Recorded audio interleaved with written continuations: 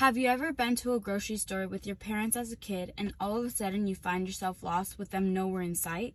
Fearing that you would never see them again, yelling their name to try to find them?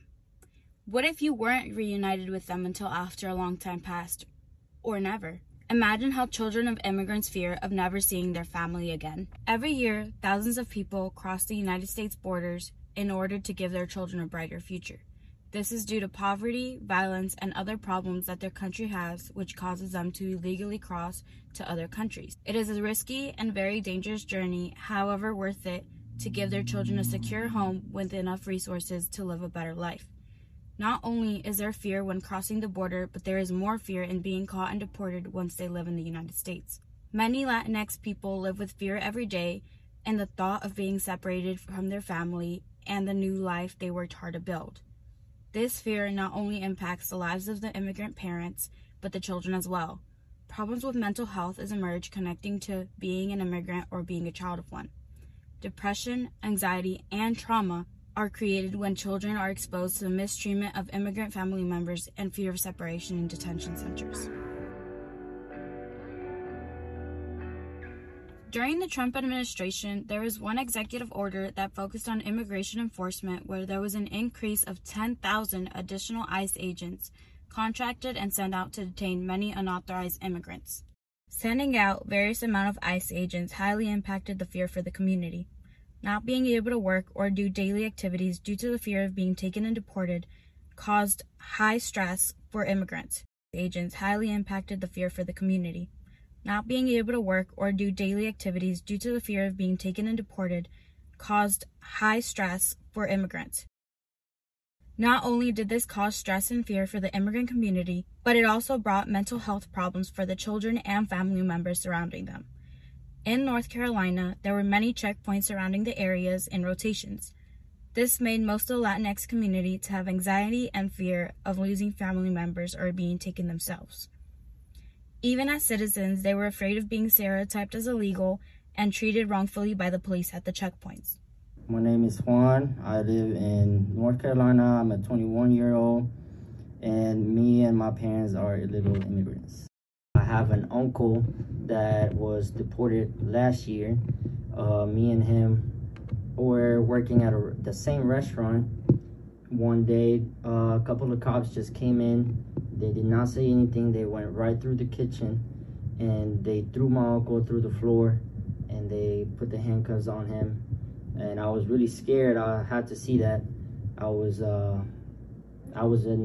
still an illegal immigrant and I was working there illegally, just like him. And along with a couple of friends of mine, went out the door. Well, we went out the door and the owner told us to wait until the cops left, and they eventually left and took him, but they did not treat him any good. They threw him through the floor, they put force on him, and I had to see that before I could actually get out. And I was in fear that they will come for me and the other coworkers as well. At night, I had to break the news to my parents, in which my mom broke into tears along with my dad. Because of how my uncle was treated and detained that day, my family and I were scared to find any information about him, in fear of also being detained and treated with violence. We ended up asking a friend who is a citizen to help us find him. After 3 weeks, we finally found that he would be detained for a year and deported afterwards. Many families, like Juan's uncle, were separated due to more surveillance and action of the ICE agents. Most families were not informed by the detainment of their loved ones until weeks after the situation had already occurred. Not only did this cause fear in how the detained immigrants were being treated, but it also affected their families economically. Many families lost their economic providers, leaving them with no way to pay bills. Mothers who lost their husbands were left to fend for themselves and their children by moving out of their homes that they could no longer afford. When a family member is detained, it can cause an immensely negative outcome to family members that depend on them.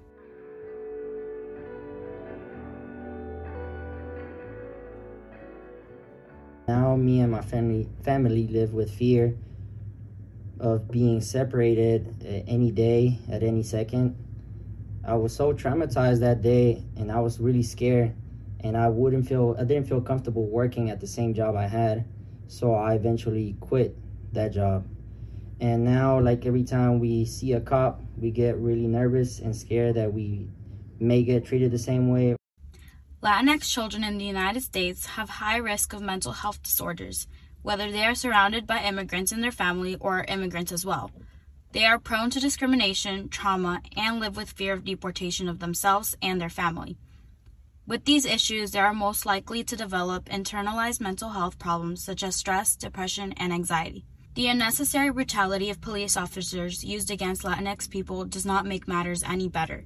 The traumatic situation that Juan and many other Latinx people seeing the horrible ways that immigrants are treated and detained is only one of many ways that contribute to having mental health problems. This situation led him and his family to be traumatized and live with more fear than they already felt.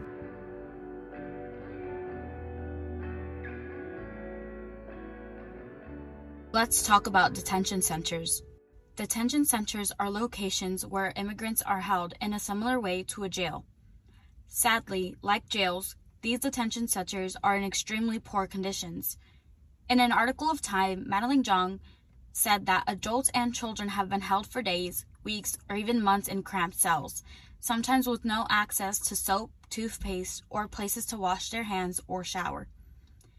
Some reports have emerged from children sleeping on concrete floors, others of having adults stand for days due to lack of space. A May report from the Department of Homeland Security's Inspector General found that 900 people were crammed into a space designed to accommodate 125 at most.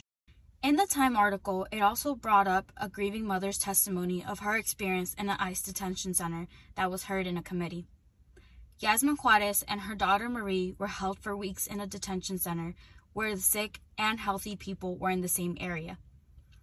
The testimony states that within just a week of being detained, Yasmin's daughter Marie had developed symptoms including fever, cough, diarrhea, and vomiting. I begged them to do deeper exams, but they sent us back to our room, Yasmin told the Congress. At one point, the staff treated the 19-month-old Marie with Vicks VapoRub, which is not recommended for children under 2.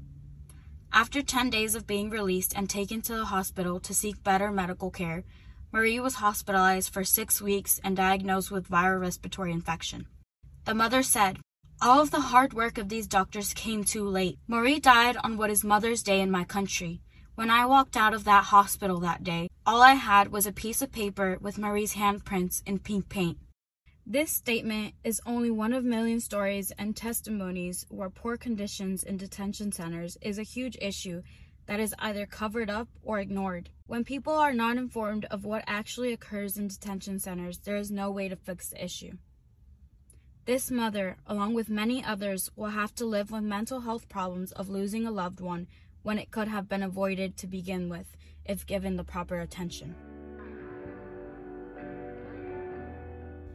Not only are detention centers given poor conditions, but it causes separation of families as well. In the Obama administration, they did detain many immigrants, but they tried to never separate the children from their parents. However, during the Trump administration, thousands of children were not allowed to be detained with their parents. This separation led to many children being missing with no real answer as to how it happened. One can only assume that the immigrant children either died, were trafficked, or adopted illegally. Separation of families can lead to stress and depression. Dr. Ana Maria Lopez, the president of American College of Physicians, said in an interview with CNN that the effects of this event will follow these children into adulthood and into their entire lives. She also states, "Our federal government is causing a situation that is creating a host of potential health consequences for an entire category of people." By keeping families together, it could help prevent separation anxiety and depression from developing in these children. Also, if families stay together, then it would be less likely for children to be mysteriously lost in detention centers. When a family sticks together, they have the ability to protect and reassure their children of their safety.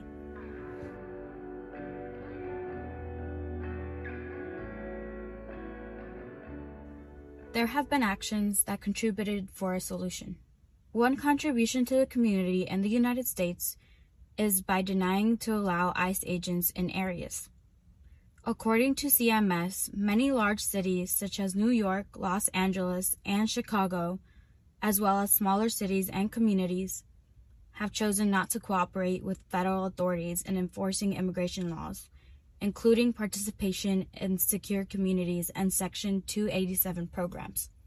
CMS said that to date, cities such as Chicago and New York have stated that they will continue to not cooperate with federal authorities on immigration enforcement because they have no legal grounds to hold apprehended people beyond a limited period.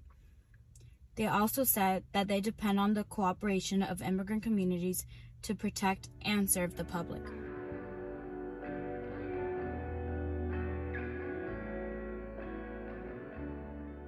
How do we fix these issues?